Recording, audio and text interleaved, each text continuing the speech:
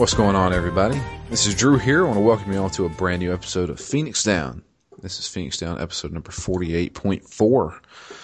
And we are continuing and finishing Persona 4 this evening. And today I have with me Matt.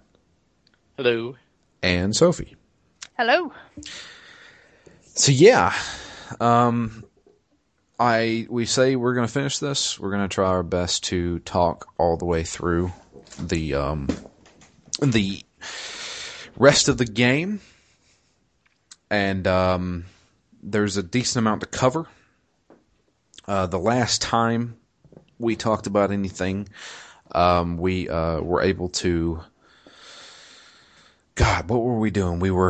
We saved... Naoto. Yeah. That was it, because we thought the game was over with. You know, we caught the killer, and kind of found out the killer's still out there somewhere. And big old fake out. Yeah, I know it. There's been multiple times we thought we caught the killer in this game. And we saved her from the secret base. If you count that original time with the photographer. Yeah, the photographer. That's one of them. Nobody really thought was the killer. Yeah. But we save Naruto. And she is actually a girl. Shock. Yeah. Surprise. Which I think we mentioned that in the last episode. Yeah. But yeah, that's the big reveal. And people won't let it go. Air quotes. Just like nobody will let go about kanji. But yeah. So the game continues. We are basically waiting on the killer to make their next move, but there's a couple of things that happen. One of them being, we get a letter in the mail. That letter being very simple. It says, "Do not rescue anyone, or stop rescuing people." And it's addressed to us, the main character. We're like, oh wow, there's a warning. Okay. Well, obviously this person knows what we're doing. They know who we are. And everyone speculates, well, they're probably watching us on the Midnight Channel, because people can actually watch us when it's going on. And it's a lot of waiting here. Oh man. Yeah, we work at Junes. We have a nice concert that we do.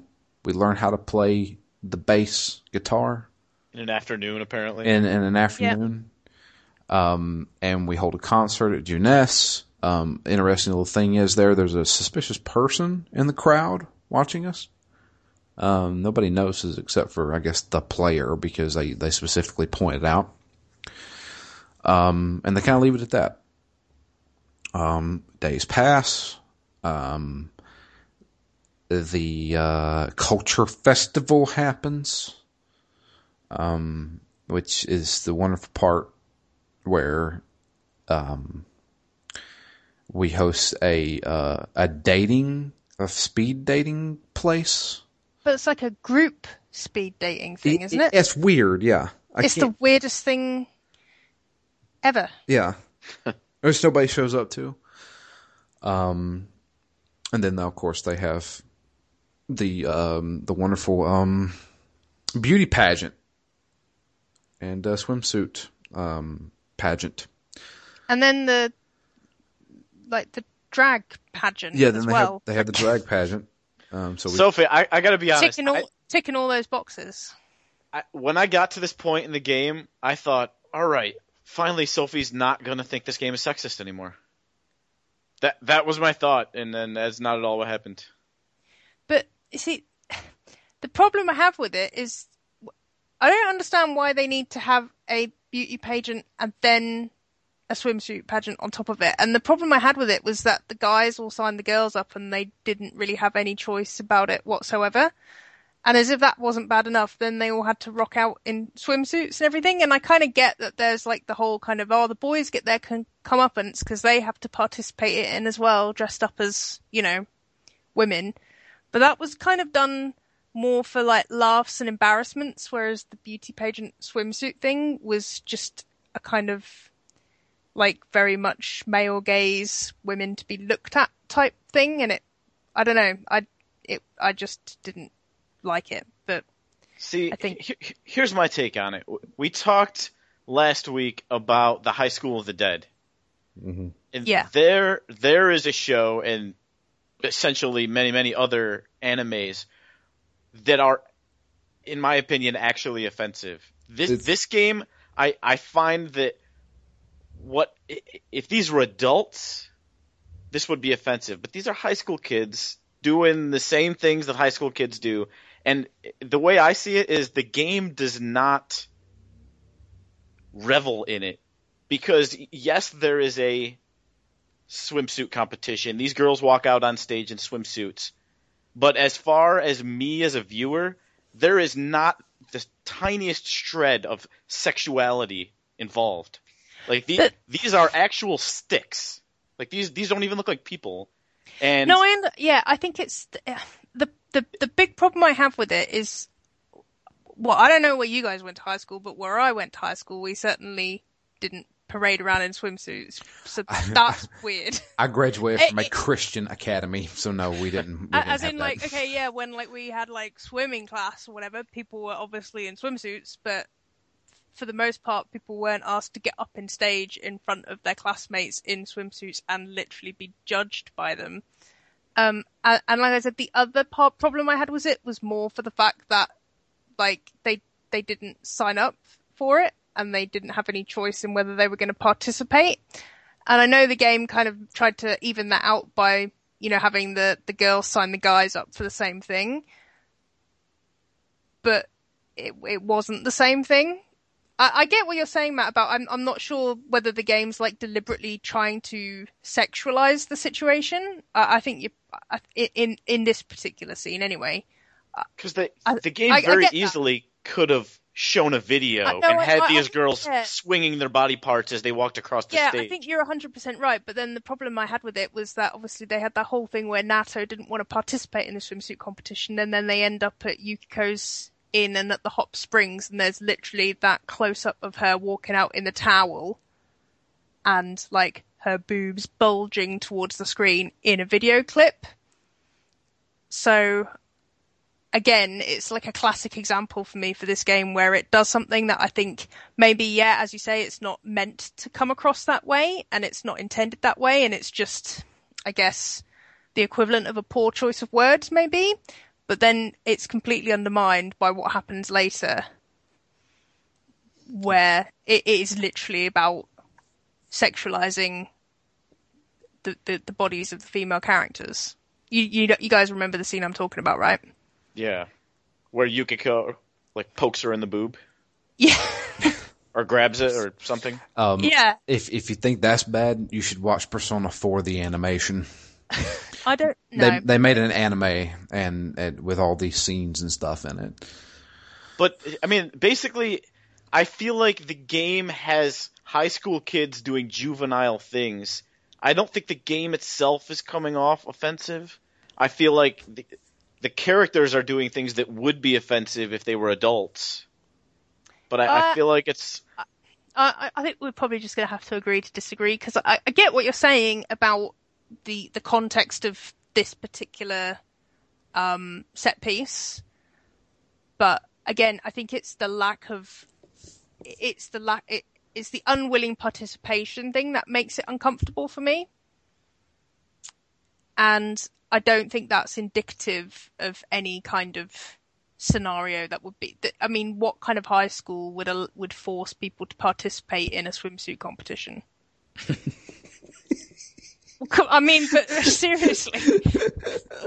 So I kind of understand, like, they do this in the game to kind of, like, I don't know. It's supposed to be comedy relief. Yeah, it's an over-the-top kind of version of it, but and as it taken out of context of the game, I'd probably just look at it and roll my eyes. But within the context of everything else that happens in the game, I just think it's another kind of really poorly kind of executed scenario, to be honest, that attempts to be sincere and even and not offensive, but falls flat on its face again because it gets literally undermined in the next scene. And yeah, I don't know.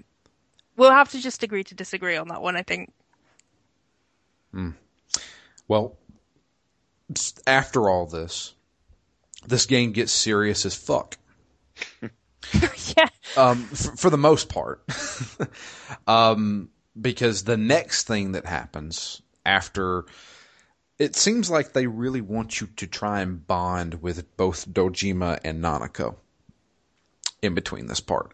Because it seems like you're hanging out with them in cutscenes that you can't choose to do what you want to. And they do it for a reason. Because the next person that gets kidnapped is Nanako. And people, this scenario is unlike any other one in the game.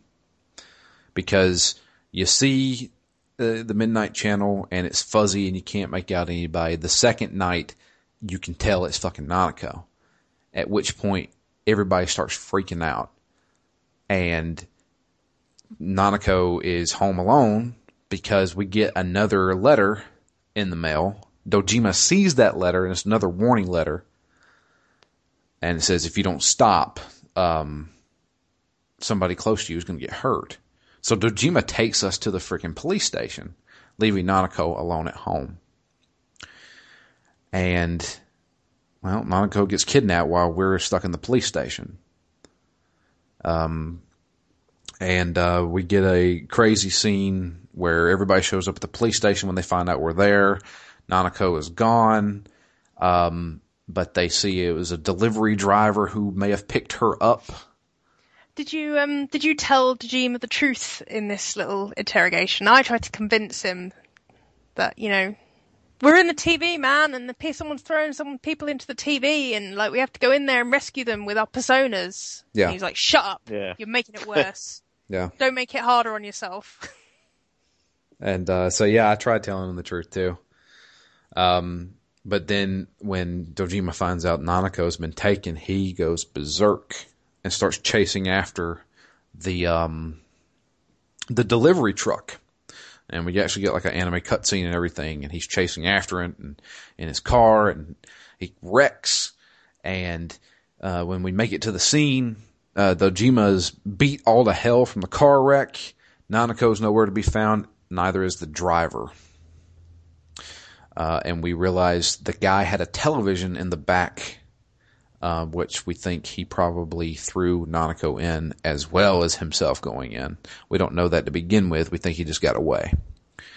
So now we have to go into the television and find Nanako. This dungeon is called Heaven. We literally go to heaven because this is what is in Nanako's mind, because she misses her mother and she knows her mother is in heaven. How fucking depressing. But then we start to realize while we're going through this dungeon that somebody else is here. So then we start realizing, oh, it's probably her kidnapper, the real killer. So, going through the dungeon, we finally reach the beginning or the end of the dungeon, and we realize who it is. It's revealed to be Namatame, which, if anybody remembers who's been playing along with us, he is the guy who was the husband of the woman who got killed. No, he's not the husband. He was having an affair with the woman who got killed. So he was an announcer, or his wife was an announcer? Wait, no, she was an announcer, right? His wife was, or she, or the mistress was? I thought the mistress was like a singer. Yeah. Okay. Yeah. So, he is the guy who's been going around kidnapping people. And he's really fucking delusional. He's got Nanako. He's holding her hostage, basically, and he's telling her, I'm determined to save this girl. He's like, you guys have thwarted me constantly, and I'm trying to save these people. And so we have to fight his shadow. In which we were able to beat him. I know, Matt, you had some issues with this fight. Yeah, first time I tried it. At that time, I had just been on cruise control for so long, I hadn't really updated a lot of my personas.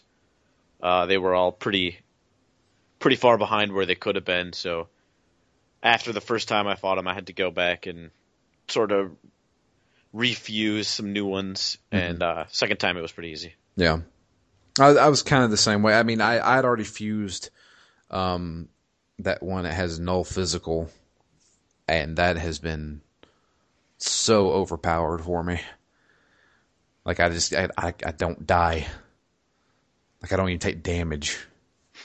You know, but there's a boss later on that I do take damage to, and I'm like, I figured that would be physical attacks, but it's not. So after beating Namatame, we decide we're going to rescue Nanako. We grab her, and we decide to take Namatame out of the television as well. He is then arrested. Also, he is obviously going to have to recover from going into the television and unleashing his persona and stuff like that. So he is in the hospital along with Nanako because something has happened to her. The fog in the TV world has affected her in some way. So we have Nanako, we have Dojima, who is now in the hospital from the car accident, and we have Namatame in the hospital. And this kind of sparks the beginning of the end. I say the beginning of the end. The end takes about 10 hours. So we're waiting for Nanako to recover. Unfortunately, she gets worse. The doctors don't know what to do because they've never seen anything like this before. At the same time, ever since we rescued Nanako and brought out Namatame, the fog that has been in the TV world is now seeping into our world. And people are legitimately getting sick from it. And there's rumors being spread around saying that the fog is toxic and it's poisonous and it's slowly killing people. People are freaking out. I have to say, like, when you're running around town during the day and that fog's around, that music is really fucking creepy. Yeah. It's really atmospheric, isn't it? Yeah. I was just like, wow, this is really creepy. And like every time it's really interesting because every time you go to the world map, you can switch to different places you want to go, and it shows kind of like a preview of the place. And it's like covered in this fog. It just looks really weird, and I really liked how it looked. And like from here on out, I was completely fucking invested. Like, there really wasn't any more of this, dumb high school stuff. Or I say dumb high school stuff. Stuff that felt like it was busy work until you get to the next dungeon. Yeah. Because we don't know what the hell's going to happen with Nanako. People are getting sick. This fog's everywhere. What the fuck's up with Namatame? It's nuts. Yeah, I like the end of the game. I like how it, like, ratchets up the intensity. Like, you wouldn't, based on the criteria, you wouldn't think that Nanako was going to get taken, but she does. Yeah. And then no one had ever thought that the fog was going to leak into the world, but it did. And things just seem to be expanding here at the end more quickly. I think you're right. The pace quickens a bit. The stakes are higher. I'm with you. I was fairly invested in the ending. Yeah. And so we think the game's over, guys. We've caught the killer.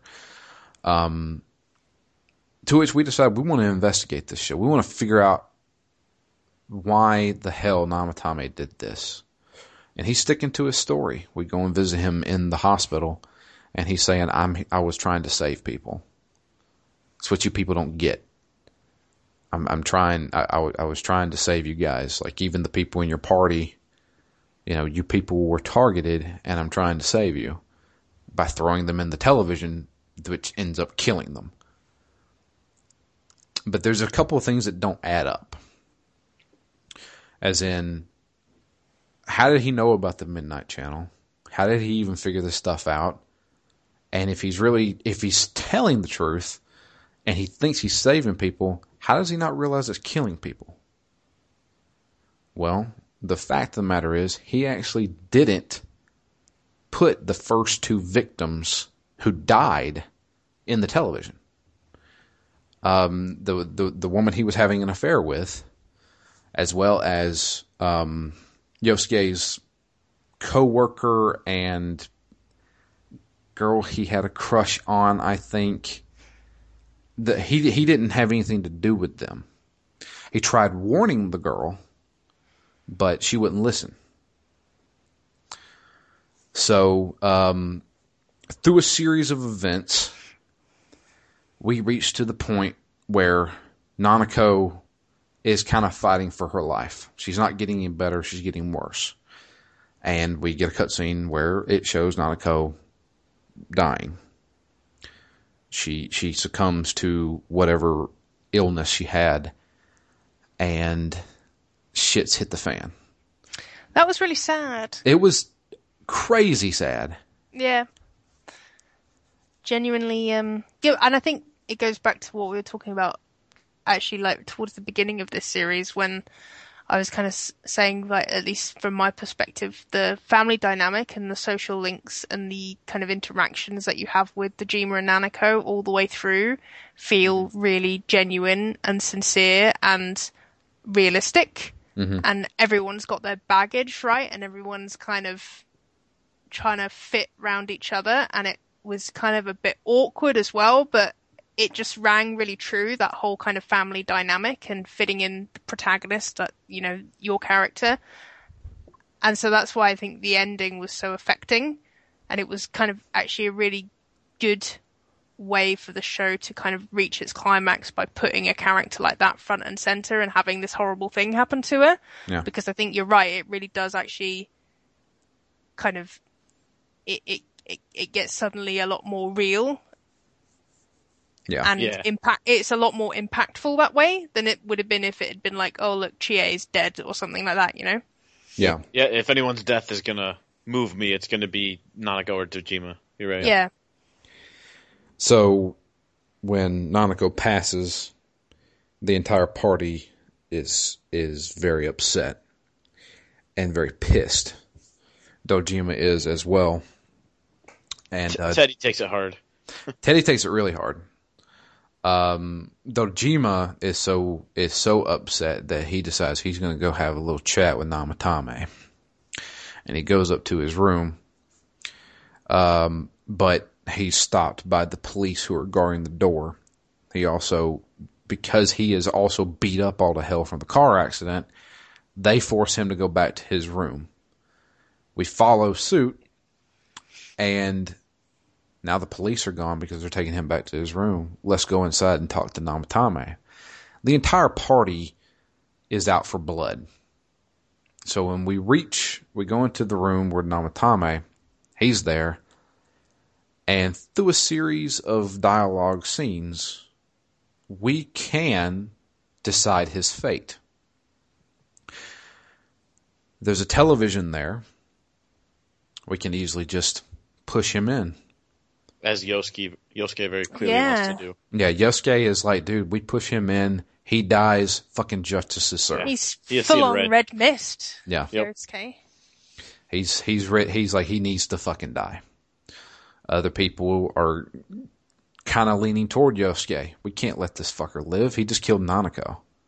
He also got a bunch of other people killed too, and almost killed us. You know? And he's still sticking to his story. He's like, I didn't do this. I swear to God. You know? He's trying to save people. So, through a series of dialogue choices, we can decide to throw him in the television. To which we get an ending. The game ends right there. Now, what happens in that ending? I did not see that ending.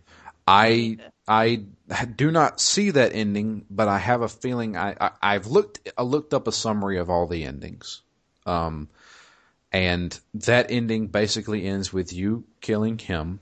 He dies in the television world. We go back to Nanako's room. So here's the next plot point. We go back to Nanako's room. Nanako somehow comes out of it, is revived, and she doesn't die. And so everybody's in the room kind of looking at each other like, we just fucking killed a guy, and Nanako didn't die. I wonder if they would have really? seen that as the reason, though. Like, look, So we got rid of the cause of her death, and then she revived. But so she gets revived even in, like, I guess throwing him in the TV is considered to be the bad ending? I think so. I'm not 100% certain, so do not hold me to that. But I'm thinking, that's what I'm thinking. I'm thinking it's like, where's your God now? Yeah, kind of thing. It's like, we just killed a guy because we thought she was dead. Oh, shit. And that would be kind of a horrible ending. But that is a quote-unquote bad ending. There is also a bad ending, but it's not entirely bad. So what ends up happening, and I actually got this ending because I fucked up the dialogue choices. If you don't do a specific set of dialogue options correctly, you don't put them in the television. You go back to Nanako's room. She's revived, so she lives. And then after that, the game, you go from December all the way to when you leave. And you have a scene of yourself getting on the train, everybody saying goodbye, we'll miss you, and that's the end of the game. And that's a bad/normal ending. Okay, so just sort of unfinished. It's unfinished. It's like, well, because the fog's still there. People are still getting sick. You don't know what the hell's going on. But the normal ending is if you get all the dialogue options correct, you decide to not throw Namatame into the television. Nanako is revived. She pulls through. And you continue on throughout the year and into the new year, which is, I think, 2012, because the game takes place in 2011 and in 2012. And so you play on.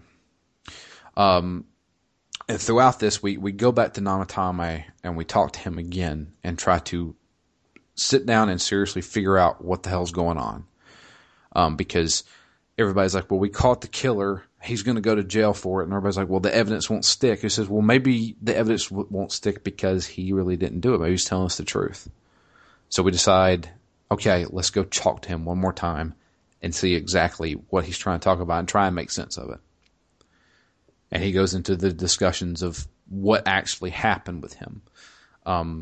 He saw the Midnight Channel before the woman he was having an affair with died. He saw her on the channel. And he was already kind of like a nervous wreck. He was drinking heavily because they had found out about the affair. And it was all over the news, and he couldn't stand it. And he thought he was just drunk or having some kind of hallucination. But then it showed up again the next day. After that day, they found her dead. And he's like, was this some kind of a warning? Was somebody trying to tell me something? Next thing, the girl shows up. The senpai, that Yosuke senpai, whoever the hell, I can't remember what her name is. And he's like, well, I got to warn her. So he goes on this complete obsession of trying to warn people that they're being targeted via this Midnight Channel. Somebody's going around killing people. And so he went back to Inaba, because he didn't have much to do in the city. So he went back to Inaba, took up his family's old business, which was a delivery driver. So he's a delivery man now. And he decided to go warn the girl who was being targeted next. And he tries to warn her. She won't listen. She thinks he's a freak, and she just runs away. And the next day, she dies. He becomes even more obsessed over this. And so he has took it upon himself to take matters into his own hands. He realizes when he sees because he thought he just thought he was drunk and he was kind of reminiscing. He was touching the television screen and his hand went through. And he's like, holy shit, I have this ability to go through the television. He said, maybe I can put people in the television to keep the killer from getting them. So he is taking it upon himself to kidnap people who show up on the Midnight Channel, throw them into the television so that the killer can't get them. What he doesn't realize is that if you stay in the television for too long, you die. And he inadvertently thought he was helping people, but he was actually hurting them. Luckily, he didn't actually kill anybody. What a plonker. Yeah. So, question: how exactly do you die in the Midnight Channel, and how does that lead to you being strung up upside down? From what I Did I understand, miss the link to? well, from what I understand, you are killed by your shadow in the Midnight Channel and other shadows. So when the fog lifts, the shadows go nuts. So when it's foggy in our world and the fog lifts in the TV world, the shadows just go insane. And Was there any evidence of that from when if we went in on the day that the fog lifted, that there were more shadows or they were harder? Or? That could have been the case, but I've always beat a dungeon within the first 3 days. Yeah, same here. But that was Teddy himself said that. He said that the shadows get more agitated and they attack anything around them whenever the fog lifts. And that's what killed the two people. Okay. And then when you die in the TV, you apparently just get thrown through the television into the real world through power lines and stuff. Yeah, that's the part I'm a little fuzzy on. Well, I mean, this is a TV world. You know, because it kind of seems to me like they had a really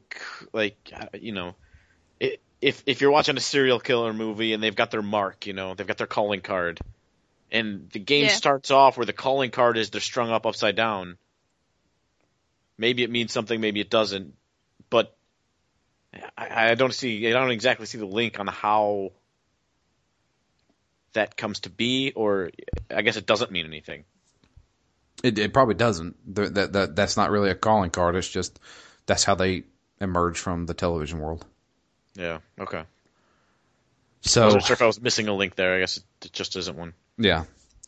So then the party starts to realize he's probably telling the truth. He's been kidnapping people, hoping that he was saving them. Unfortunately, it's hurting people. He doesn't know what he's doing. Well, because nobody he threw in died, right? Yeah.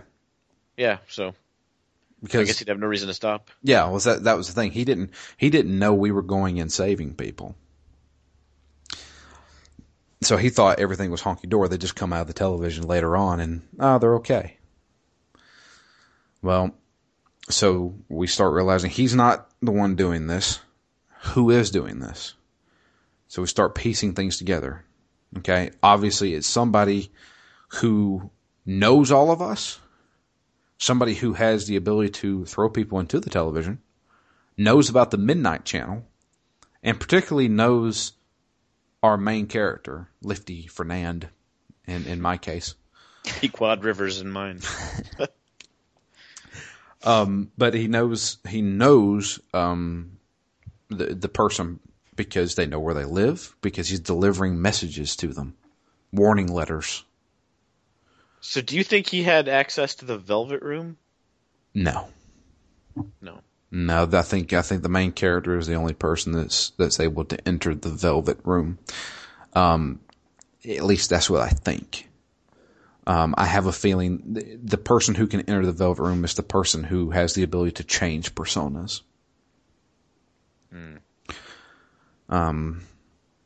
So we try to piece everything together. And this is over the course of days trying to figure this out. And after racking our brain, they give us a dialogue option.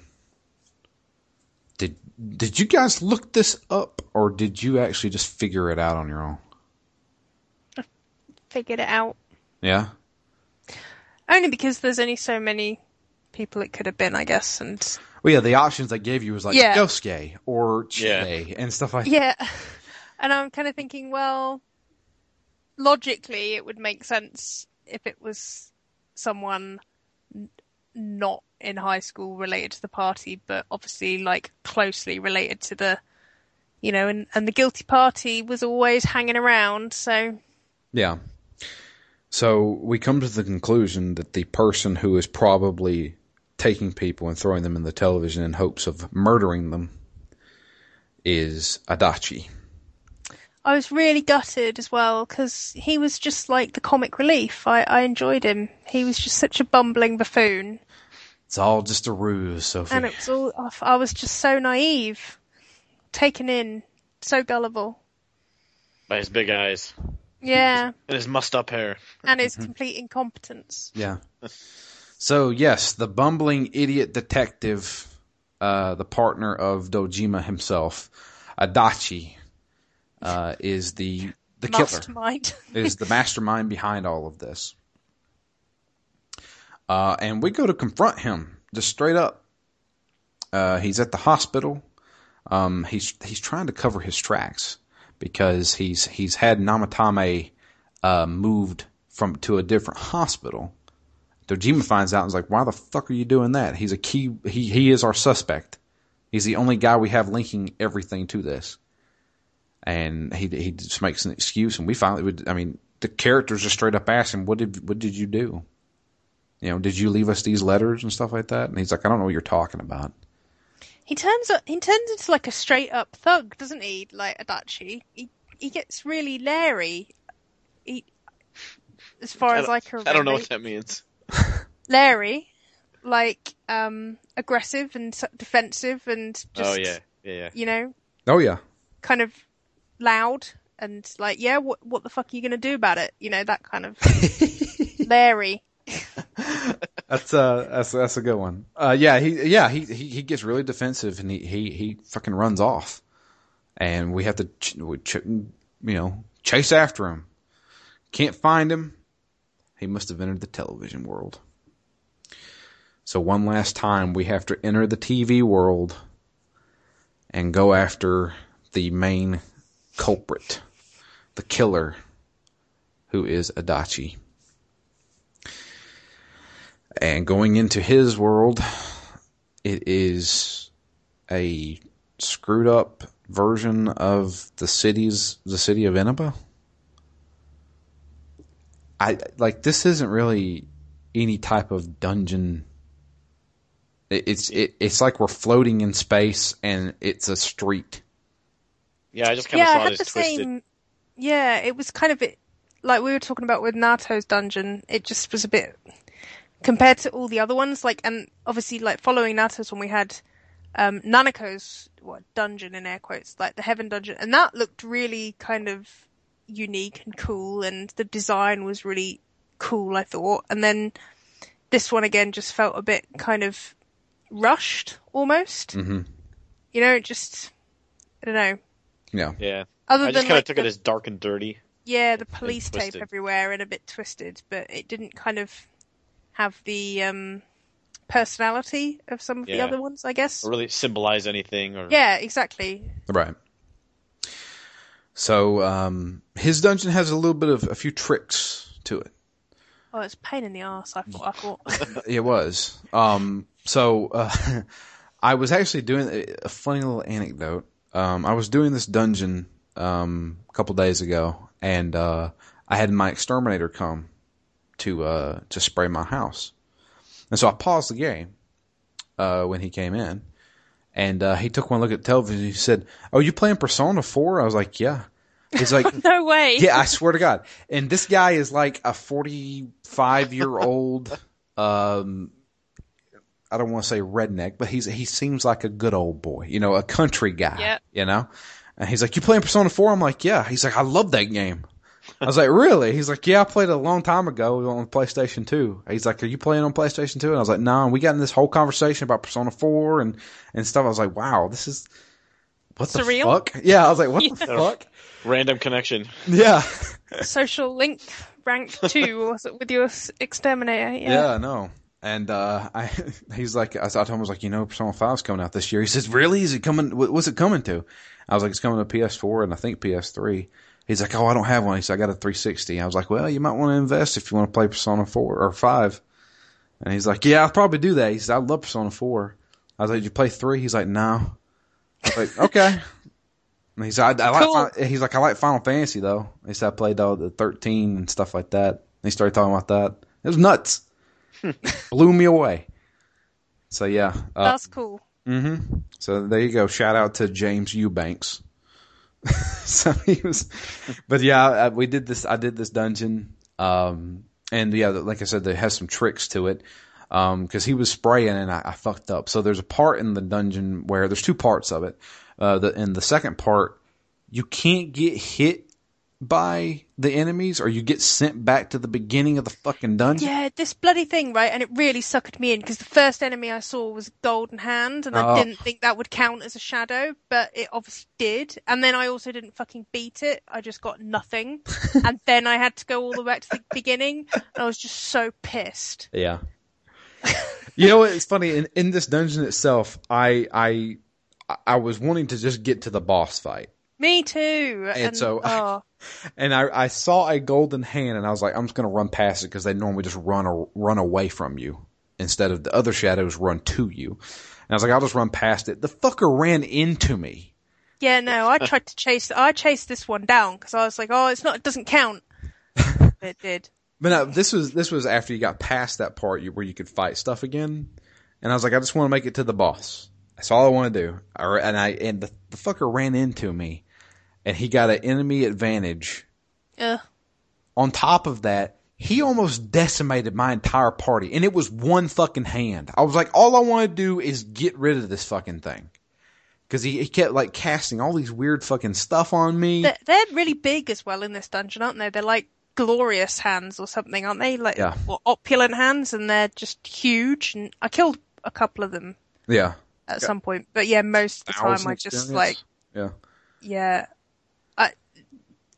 They're so annoying because they're such a tease, right? And you think, oh, I'm gonna go for it, and then you end up like. Was it the Heaven dungeon where you'd end up with like 5 of them in one fight? Yeah. Yeah. And you think this could be really good, but chances are I'm going to get fucked up and they're all going to run away and I'm going to be left with nothing. Yeah. So yeah, but yeah, there's a trick to it in a couple instances. There's a big hole in the beginning part where you have to jump down and it takes you to a different part of the dungeon. And then there's a floor where you can't touch any enemy. Otherwise you get sent back to the beginning of the dungeon. Then you got to go all the way back and to the first part of the dungeon and then go through. And there's a few mini bosses here that I don't even want to talk about because they were just, I rushed for most of them. Mm-hmm. So, at this point in the game, I think I'm probably about level 71. I beat the final boss at 71 or 72. I can't remember. I think. Well, yeah, I was having finished now. I'm at 73, so that sounds about exactly where I was. I guess. I know that the level cap is 99. Yeah, I think I was 83 when I finished the game. So when we reach Adachi, he kind of tells us all what happened. Basically, he was originally put on guard duty for the singer who was staying at the Amagi Inn. I'm guessing he was he trying to sexually assault her? Was that what was going on? And he accidentally pushed her into the television? Yeah, you see, this is the other really uncomfortable thing about this game. Like, that happened in both of the scenes with the women, right? Yeah, he basically does just try it on with them, and then they reject him, and he's like, fuck this, I'm gonna kill you. And, yeah, it's a bit hardcore, innit? He's a fucking murderer. He's a fucking horrible person. The first time he was put on guard duty for the singer. He tried to make sexual advances toward her, and he pushed her and she fell through the television. He didn't know that would happen. He didn't realize any of that would happen. And a few days later, she died. And so he kind of became addicted to that feeling. And he saw the Midnight. He started watching the Midnight Channel and seeing who was targeted next. So he decided to go after those people. And he went after Yosuke's friend, and had her killed. The other people, he didn't actually attempt to kill,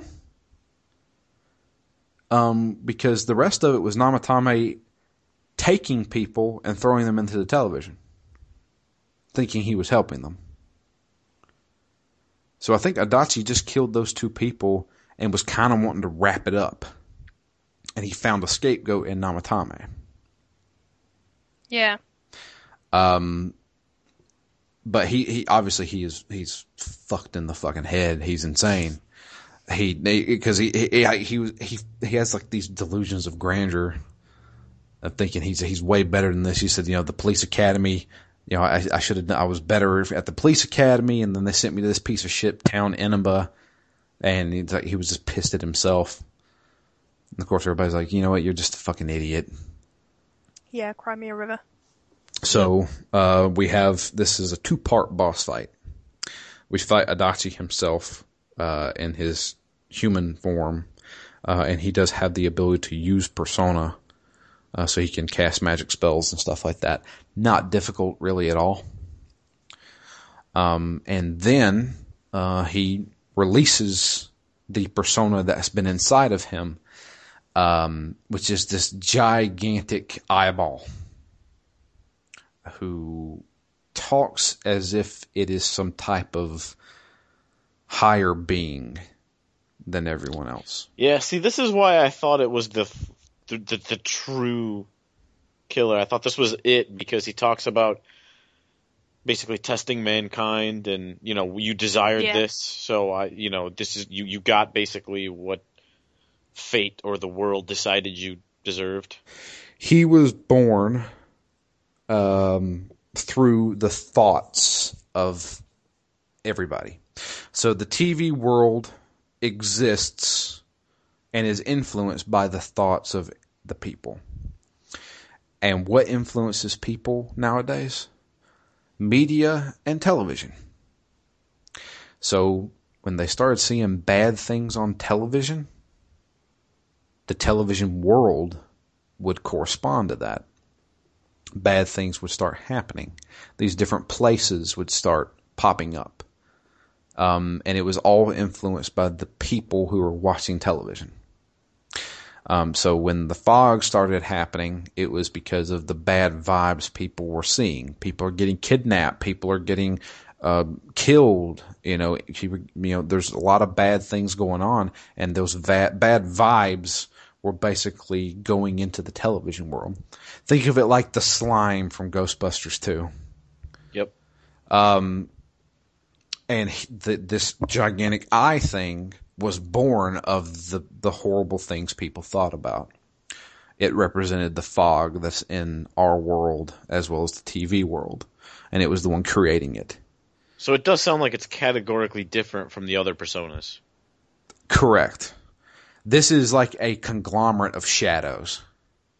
It's everybody's shadow put together.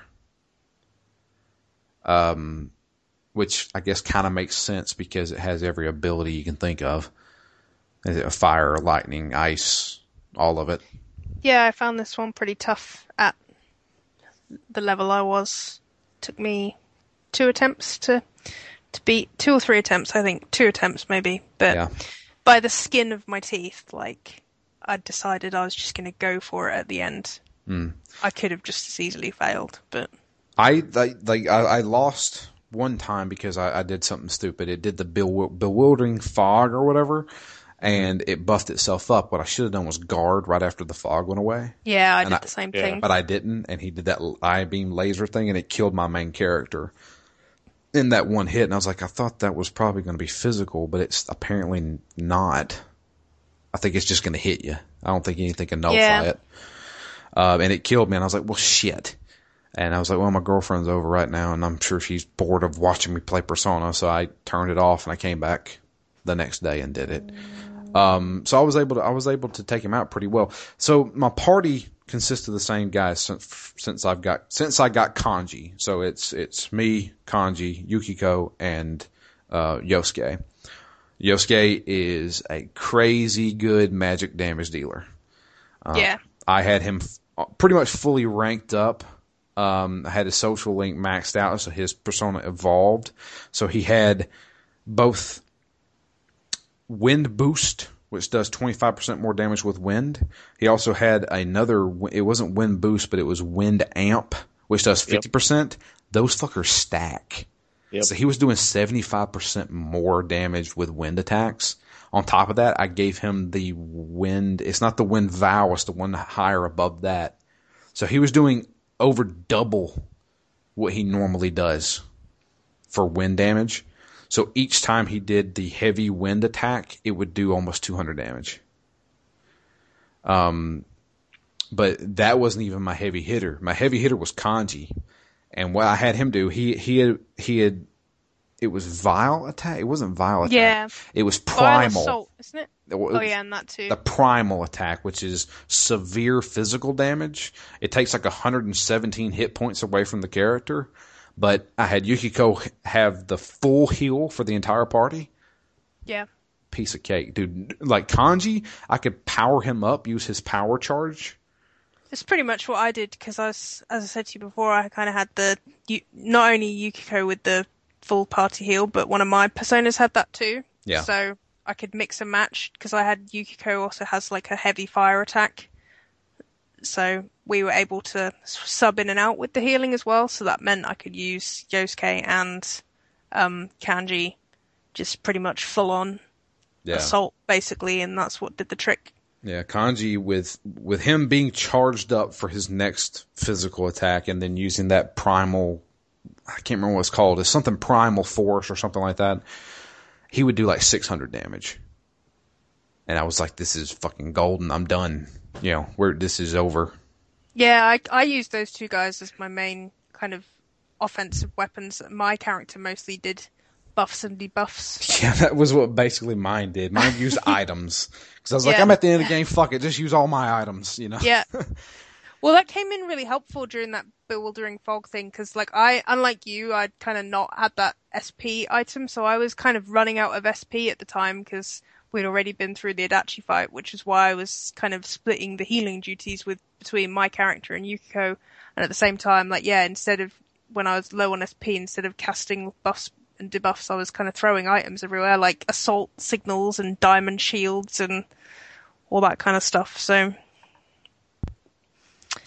Yeah, I didn't strategize particularly well in terms of conserving my resources, but in terms of kind of setting up my party, it worked out pretty well, I think. Yeah.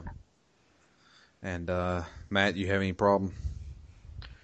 No, I mean, I didn't have anybody doing 600 damage, but basically I had Yosuke with the double wind boost as well. And I feel like she got it really late, but I had Yukiko finally get her boost to her second boost to fire right before that fight. So basically I had the two of them using magic attacks, and I had Chie and myself both using God's Hand. Okay. Mm.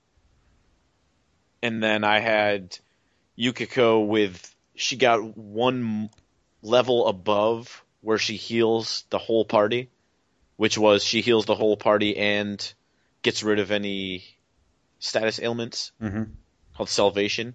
Yeah. And her pool of SP just always seems to drain so much slower than mine. So basically I had her healing one turn and then casting her fire attack the next 2 turns. And I had everybody operating at good 200 to 300 damage per hit in that fight. Yeah, Kanji came out like a champ in that fight for me. Yeah, that's crazy. That dude was insane, and he had so much endurance. Like his persona can just like he's a tank, you know. And even whenever that guy did like the maximum damage he could do, Yeah, two turns, Kanji was like, "Fuck that! That doesn't hurt." Yeah, he has a lot of HP. That's why I had him in my party when I got him. And I was going to say, you mentioned last week, Drew, that you had, I guess it was Kanji or maybe your main character, do over 1,000 damage. Oh, it was both Yosuke and Kanji. I didn't think I had done that in this game, but I was looking through the trophies, and I do have one for doing over 999 damage. Mm-hmm. I don't know at what point that came, because my characters don't seem to ever normally do that much damage. I was in the same boat as you, Matt, but then I think it was just doing either fighting some regular enemies in this dungeon or one of the mini bosses, but like a couple of fights that I had on the way into fighting Adachi, like my characters were doing over 1,000 damage. Those that look like mechs. Yeah, I think it might have been. Yeah, those that look like mechs were the ones I was able to do a lot of damage to. And it wasn't it was like every hit, you know. Yeah. Yeah, it wasn't that I had a crazy special combination of factors that got me there. It was just that they were so susceptible. Even a normal slash would do like 400 or 500 damage. Yeah. So, after we beat the shadow that was basically possessing Adachi, which is revealed to us, the eye basically says, "You guys have shown that humanity has a will to fight and a will to live. So I will remove myself from your world, but I may return if things ever get like this again." This isn't my world. Yeah, I know. And so the eye disappears, and the fog lifts in the real world. And we take Adachi into the police. And so begins winter vacation. Jesus Christ. We get back, and I'm like, okay. Time for credits, right? No, I played this game 6 more fucking hours. I'm not kidding. Because I was already at the boss fight. I got home from work, started the boss fight, beat it immediately, and then played the rest of the night. I know. It's like a leech on the clock, this game. Yeah. It's ridiculous. And we go through 3 more months. See, I like this point just because it allowed me to finish up a couple of social links that I hadn't had time to get to. Yeah. That's the only thing I liked about this period of time, really. Well, yeah, I mean, I did kind of look at it that way at the beginning, and I thought, oh, okay, I'll read a few books. You know, I'll catch up with Nato and Kanji and just kind of do some things that I wouldn't normally do. But then, like, after about an hour, I got really bored of that, and I was just like, literally, I'm just going to go to bed. I'm going to bed every night. I'm having all these weird dreams, but I'm just going to bed. Please let it be over. But no, it went on and on and on and on. Yeah. So, there's a few things. Nanako gets better. Dojima, he comes home as well as Nanako does. They have a little Christmas thing. If you have a girlfriend, you do a lot of things with her. Yeah. I like how Nanako gets to see her Kotatsu. Yeah. The new one that they bought, which actually I was looking up on Amazon. You can buy them so easily. I just can't imagine what I would need one for. Because they kept saying Kotatsu. I'm like, it's a table with a blanket under it. What? Yeah. But, apparently they've got heaters built into them. You put your feet under them. Yeah. And the blanket traps the warmth, I guess. Yeah. Mm-hmm. I just, it seems comforting. And I was like, oh, it's on Amazon. I buy everything on Amazon. But I really, not that I would buy one, but I can't imagine where in my life that would fit. How much do they go for? A couple $200. Yeah. $200-$300. Jesus. Yeah, I don't know. My whole body freezes, not just my feet. So yeah, not to mention, I think I would want a chair of some sort. Yeah, I don't think sitting on a pillow would be enough for me. Maybe it's just my bad lower back. I don't know. I think, I don't know, is that part of like, that could just very well be a Japanese tradition. You know, like when they eat, they sit down on the floor? Maybe, but then there's also tables and stuff. I don't know, to be honest with you. So Yeah, it seems like every time they had a meal, they sat down on the floor to eat a meal. Yeah. So, but yeah, then there's this whole thing of your main character getting a cold and passing out, and they're sick for a bunch of days, and Teddy comes to stay while everybody else is in the hospital, and you go on a skiing trip, tell ghost stories, even though they say that's weird because they're supposed to be told in the summertime. I'm like, who the fuck said that there's supposed to be ghost stories in the summertime? I figured that'd be like fall Halloween shit. Yeah. And you celebrate Valentine's Day with your girlfriend if you have one, and it's exams. More exams you got to take. And I have to say this, like when it's snowing and they want you to run around town, that song's really nice that they play. Yeah. And every time school, like when it says after school, it says you're leaving in a couple of months. You should make memories with your friends. And I'm just like, that's kind of fucking sad. I was like, Jesus. And that song's playing in the background. I'm like, what the fuck? Did you guys go to the hot spring? I went to the hot springs with Kanji like several times because he was down with it. He thought it was great. When I found out what the hot springs are used for, I said, I have no need for this. So yeah, you can go to the hot springs, but it just allows you to change up. They can depending on what you choose, you can change up their abilities. You can reassign abilities that you may have deleted from them, or you can let them learn new abilities, most of which are yeah.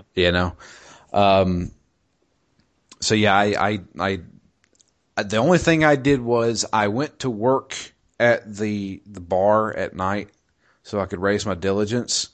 And then I also talked to that one guy who raised understanding. So that way I could finally finish that big beef bowl challenge. I didn't that get was to my do biggest that. regret of this game. You didn't get it? No, I must have eaten that thing like 40 times. Yeah. You have to have all of your attributes maxed, and then you can finish it. And I maxed them all out and went and ate that beef bowl fucking challenge and got the trophy for it. So, mission accomplished. I have beat Persona 4. I'm jelly now. Yeah. So, but yeah, after all of that, spring finally comes, and it's now the day that you say goodbye to all your friends because you're going back to your parents. And they give you the option to run around town, and everybody that you had maxed out a social link with, you can talk to them one last time. And they kind of give you a summary of what they plan to do in the future. Rise says she actually wants to go back into show business, and she's wanting to become an idol again. Yosuke and Teddy are both working at Junes, and they're hoping to, do something with their lives. I don't know. Yosuke reminds a lot of me in that sense, not in the horn dog sense. Kanji had the biggest turnaround out of anybody, I think, in this entire game. Because of, I really liked his social link, like his progression with the social link stuff. Yeah, I think he was hands down my favorite character in this game. They did a good job of saying, I do need to accept me for who I am, whatever that may be. I love his realization. He's like, strong doesn't mean just strong. Yeah, strong is not punching people really hard. Yeah, well, I think he also said being a man doesn't necessarily mean you're strong.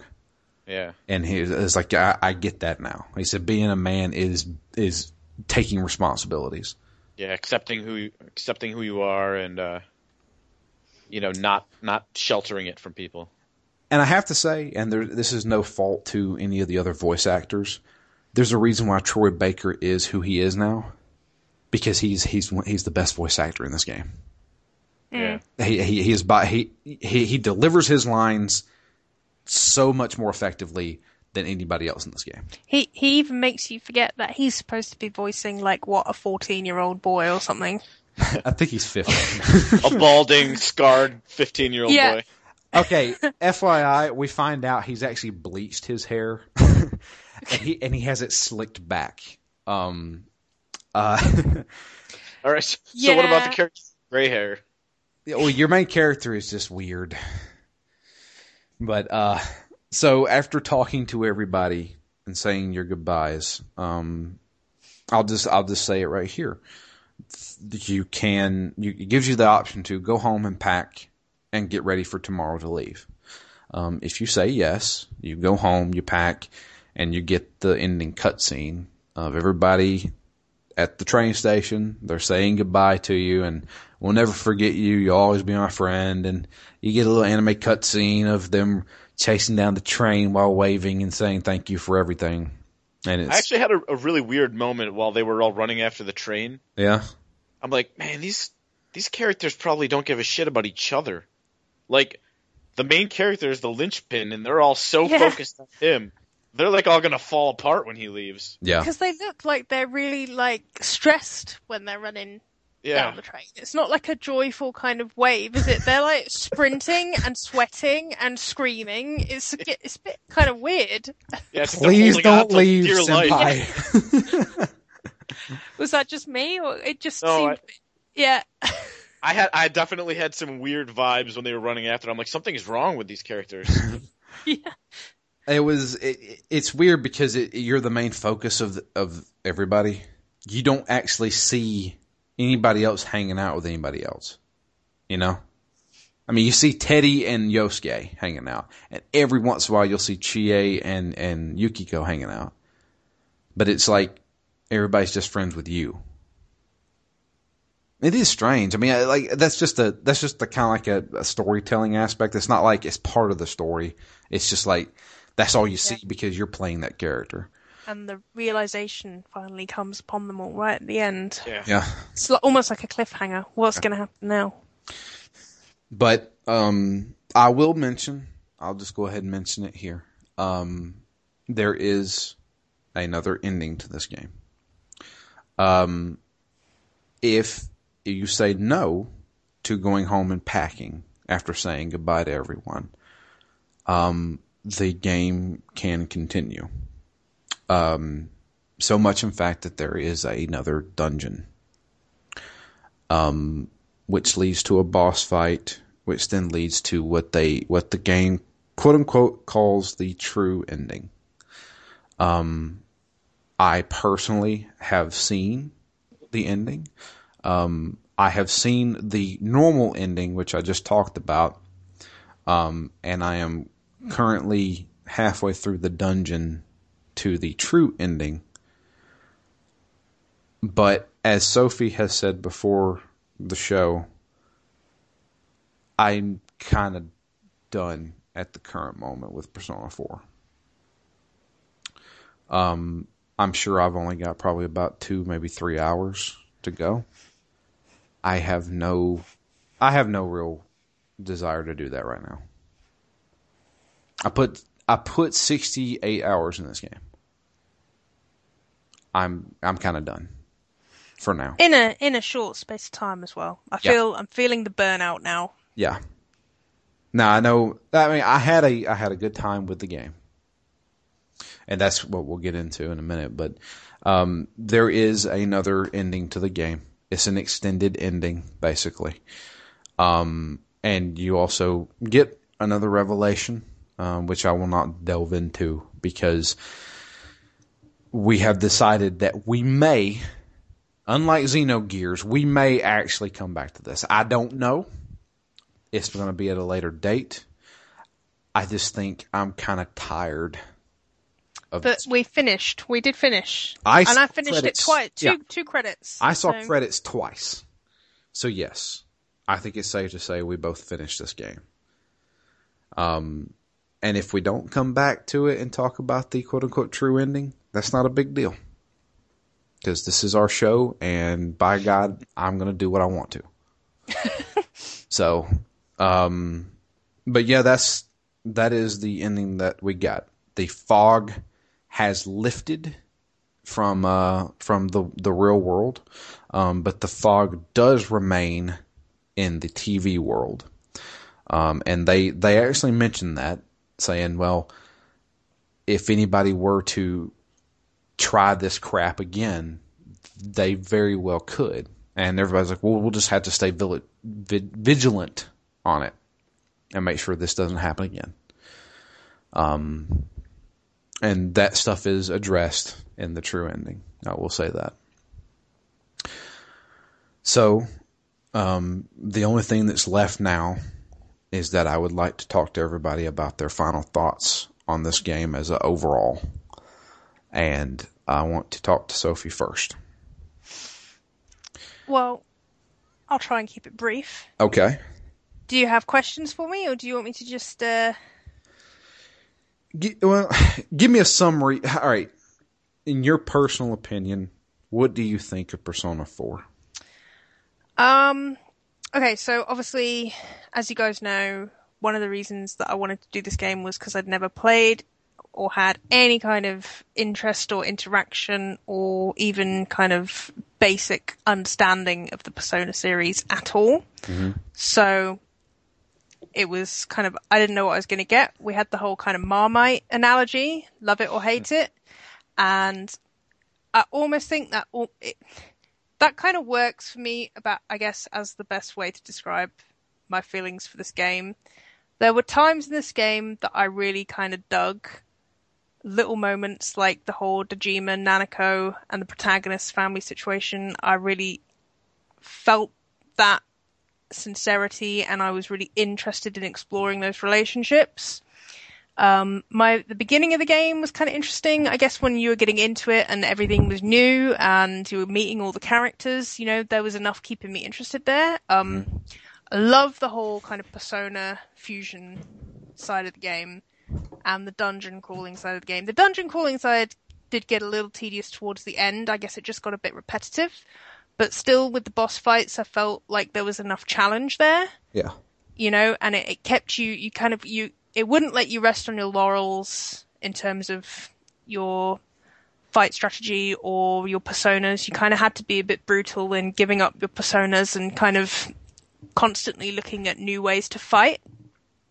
So I really liked that. I thought it was kind of innovative and not like anything I'd really played before. So I really liked that whole side of the game. Obviously, I have huge issues around gender representation in the game. I won't kind of elaborate on all that again. And I have issues with the pacing in the game. Mm-hmm. I felt like the more I progressed in the game, the more restricted I felt in terms of what I could do with my party. Obviously, we've kind of discussed about the leveling. So I kind of felt like even though the persona fusion and using different abilities in a fight with a boss was...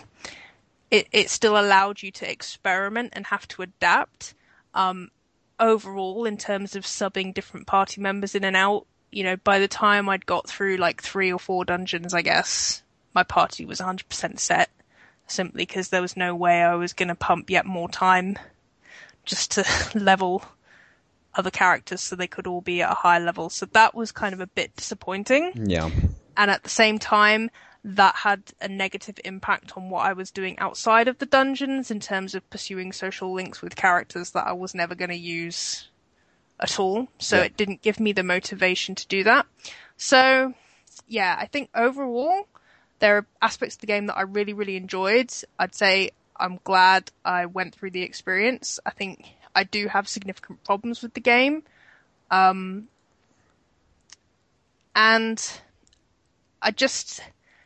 it's like I've said before, the game has highs and then it just sweeps the rug out from under itself all the time and falls flat on its face. That's probably how I would describe my feelings about it. It has some great concepts and some great ideas. Some of them it gives a good effort at executing and it doesn't always work, but like I give it, an A for effort in that sense. But then other times you just think, wow, that's really stupid. Why have you done that? You know? Mm-hmm. So yeah. Okay. And Matt, how about you? Yeah, I mean, essentially counterpoint to Sophie's point. I really enjoyed the game. I think that it probably is one of my favorite games that I've played, probably ever. A lot of it comes down to, I guess there are clearly a lot of things that it doesn't do that well, but for me, I find it fascinating to have a game that can include so many gender ambiguous characters. So, Chie as the tomboy is not the most, conflicted person in the game for being a tomboy. I mean, like I said, I really like the way Kanji was handled, and potentially some of that is just due to either missing something or not fully understanding what they were going for. It was based on the conversation we had earlier in the series, where I know this game has taken some criticism for Kanji not, really coming out as gay, and the game not really supporting that, and you not having the chance to play an openly gay character. But I found that was not a half step towards admitting his feelings, but that was more an acknowledgement that his feelings truly lay somewhere in the middle. And I found that ambiguity fascinating, specifically with the fact that he was sort of attracted to Naoto when he thought she was a boy, but then he was still kind of attracted to her after she was revealed to be a girl. Yeah. To me, that really solidified, all right, that wasn't a half measure towards him being gay. This is really, it's not black and white, gay or straight. In the way I feel about Kanji is that he was really somewhere in the middle there, and really couldn't come to grips with that. And I found that fascinating, and I really like the message of a lot of the game of accepting yourself, and really that's what needs to happen to grow. To me, those are such huge positives that the negatives of the way they're handled are just dwarfed by the originality and the importance of those issues. And I guess for me, really the main negative that I would call out as being a true negative was the pacing. Yeah. And there's not really any way around that if they give you a month to complete something and you can do it in a day. Yeah. So I feel like pacing issues are inherent in that. But nonetheless, it did drag it down a little bit. I initially was sort of 50-50. Like, I loved playing the social parts of it to boost what I was doing in the dungeon, and I loved getting through the dungeon so I could get back to the social part. So it was like everything I was doing was enhancing my overall experience. For me, by the end of the game, really the dungeons were just there to level up, and it was sort of, I guess, shifted slightly more towards the social links for me. Mm-hmm. Because at least that's where I was getting new content and I was sort of better understanding my characters. And one thing that I really like about the game is the way that you never really get locked down combat-wise. You can always grind if you need to. And as I found out with sort of the last boss that I fought, even being partially over-leveled, that's not the whole story. That's not even the majority of the story. And it's really about how you've managed your personas and which skills you've carried over from persona to persona and how they complement each other. I think mechanically all that was done really well. Yeah. And then the whole wrapping, just the murder mystery wrapping, I think makes the game start off strong and end strong. And for me, that's story-wise the most important part, even though it drags in the middle. Yeah. It's I kind of feel the same way. I feel like I'm kind of in the middle between both of you. I'm looking at this kind of like nostalgic a bit, because I played this game in 2008 when it first came out, and touted it as it's one of the best role-playing games I've ever played. I would say this is still one of the best role-playing games that's ever been made, in certain aspects. The pacing, which I think we can all agree on, it is atrocious at times. I mean, it's bad. They give you the option to finish a dungeon right away. Some of that may be our fault. At the same time, there's a lot of filler in there. And it really drags the total experience down. This game could easily have been probably 40 hours, and we could still have a lot of fun and got our story across. Instead of the almost 70 hours that I put into it, and possibly more, because there's a lot more that we can do. There's even like a new game plus mode to this. The overarching story is really good, is compelling. Who's throwing people into the television? What the fuck is this television world? What's this weird bear guy who turns into a human? It's a very sparkly human. A very sparkly human, yeah. And I think in certain aspects of the social interactions, particularly with Dojima and Nanako, even with Kanji, and in the one-on-one aspects with everybody here, it's well told. The production value for a game that was made in 2008, like, I have to give it to them. I think I mentioned it in an earlier episode. The UI is just fucking slick. Like, I love like the contrast with the colors and how everything kind of just it looks and flows. Like, even just like the combat menu itself, it looks slick. That's the best way I can describe it. And the coolest thing I loved about when you were in the TV world, there was this constant like static, and it looks like you were watching through like a CRT-TV kind of thing, like an old school television. Mm-hmm. And I think the presentation was really well done. Voice acting is still really good. I mean, there's a few characters who are just kind of eh. I mean, obviously this was one of the games that I think kind of sparked Troy Baker's career. And the role-playing aspect of this game is still good. Getting new personas, the combat system itself, and just the whole strategy that's involved, not only in the battles, but also infusing personas, creating new personas, bringing over different abilities, stuff like that is really, really well done. They had it in the past games, and I'm sure Persona 5 will have it as well. And that has been kind of like the staple for the Shin Megami Tensei series in a whole.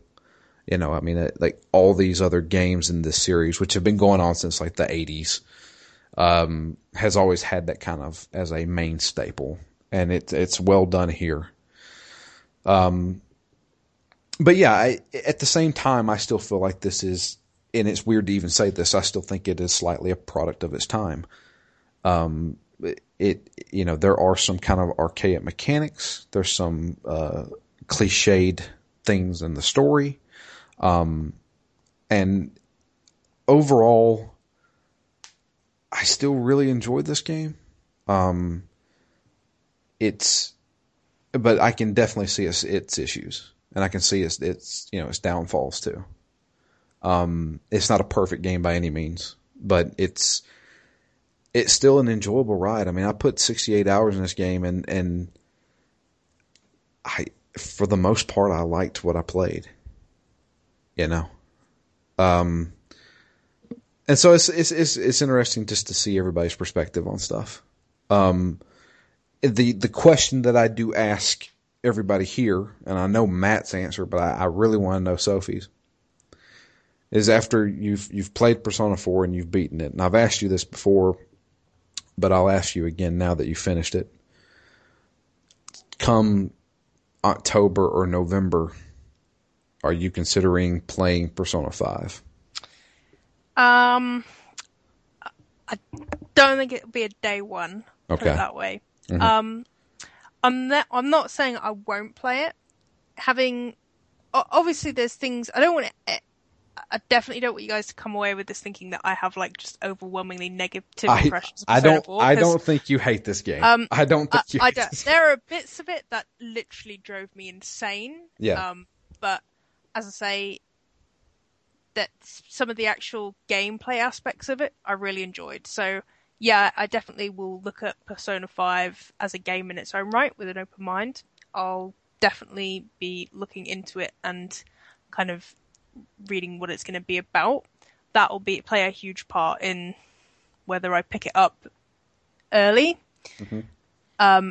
More likely, depending on what my gaming calendar's like at that time of year. It's a busy time of year for gaming, or it usually tends to be. Yeah. I may pick it up when it drops in price in the new year. That's probably going to be more likely. If I have a gap, I might plug it with Persona 5 once I know, once I get some feedback from you guys and I know what it's about. So yeah, I'm not signing myself up for it day one, but I'm not shutting the door on Persona and saying I never want to have anything to do with you ever again. Right.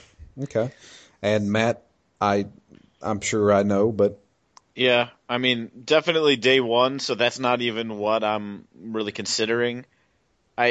When did Persona 3 come out? And the real question there is the gap between 3 and 4 has to have been quite a bit less than the gap between 4 and 5. Oh, certainly. 3 and 4 are both fantastic, but they're both very similar experiences. Okay. Well, I know Persona 4 came out in 2008. Persona 3 released in 2006.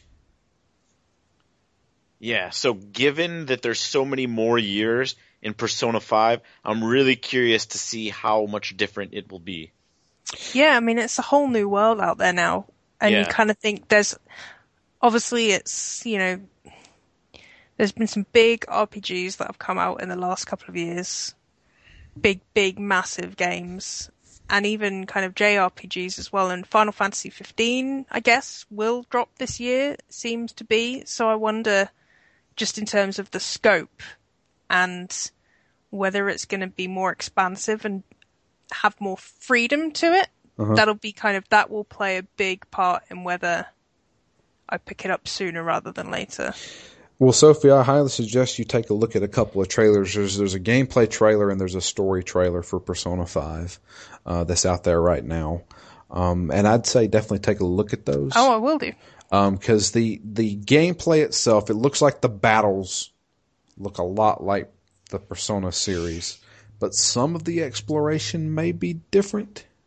Like I said, from the trailers I've seen, it looks like you play as a bunch of cat burglars. I don't know. Shit's weird, yo. I mean, it's I think that goes without saying. Yeah. But I mean, just the contrast between even like Persona 3, there's a lot of differences in between the two. As far as just like how things work and stuff like that, in the story. So, I'm interested as hell. So will Persona 5 be day one for me? Absolutely. Will I play it right then and there? Well, I've changed since 2008 and I will get a brand new game and not start it for like a month. That's... Oh, yeah, I know. I have one of those. It's called Street Fighter 5. Yeah, well, you know what? You probably made the right decision for that one. But an interesting point there is Catherine, because that's sort of a more modern game, but doesn't necessarily feel like a modern game to me. Or doesn't really feel any more modern than Persona 4. That was, I think, the next game they worked on after Persona 4. Yeah. And Catherine was interesting because it had the two aspects as well. It had the social interactions with Vincent in the bar, and then it had the puzzle stuff. And I have to say, the social stuff in Catherine was the best part of that game. And it was definitely a much more mature feel to it. Because you played as a guy in his 20s who didn't know if he should go with his girlfriend or this new chick that he met. It was weird. It was a different look on the whole. It was definitely a different take from the whole, high school drama crap. And I don't know. That was the thing, is like they tried to experiment in the past few years. Atlas did. They did release a Shin Megami Tensei game. They released Shin Megami Tensei 4 on the 3DS, which I played. And it was just like the next game in that series. The Shin Megami Tensei series is just a hard one to even talk about, because there's so many games with that name in it that are completely different from each other. So, I don't know. Sorry, I had to sneeze. So unprofessional. I know. But anyway. But yeah, we don't have any emails. That's okay. But that is our final conclusion to Persona 4. Will we come back to it and talk about the true ending? We may not. But we have seen credits, and I consider this officially beaten. We have beaten Persona 4. And for the next game in the year of the RPG, we're not certain yet. We're leaving it up to you guys, in fact. So anybody out there who would like to influence us on the next game that we play, follow at ZTGD Phoenix Down, because I'm going to be tweeting out a poll. You can do polls on Twitter now, which is very interesting. So I'm going to do a poll on Twitter featuring a few games of Matt and I's choosing, and you guys get to vote on which one you want us to do. And depending on which one ever gets the most votes is the one that we will do for the next series. So I'm probably going to give it a week. We may take a week off just to chill the hell out. Recuperate. Yeah. Yeah. Let's spend a month recuperating. Yeah. Like everybody else does in this. Waiting for Drew to make his move. Yeah. So yeah. But yeah, we'll probably take a week off, so that'll allow you guys to vote on what you want us to play. Is Xenogears going to be an option? Xenogears is not going to be an option, even though Jay brought it up, because It's started over from hour 1. Fuck no. Oh my god. No way could I do that. You sound like you're having palpitations. I am having flashbacks is what I'm having. That game is like long and it's difficult to pick back up. That one most certainly is a product of its time, as far as gameplay goes. But yeah, that's pretty much it for us. I appreciate everybody listening. If you'd like to send us an email, it's drew@ztgd.com. You can talk to us about Persona 4. You can suggest more games to us, whatever you'd like. You can follow us all on Twitter. I'm at DML Fury. Matt is at REMGS. And Sophie is at SM Holiday. And as I said before, the podcast is at ZTGD Phoenix Down. Definitely follow that. I'm going to be putting that poll up probably when this episode goes live. And you guys get to vote on the next role-playing game that we're going to be doing. Or it may not be a role-playing game. The two games I have chosen are role-playing games. So, but yeah, that is it for us.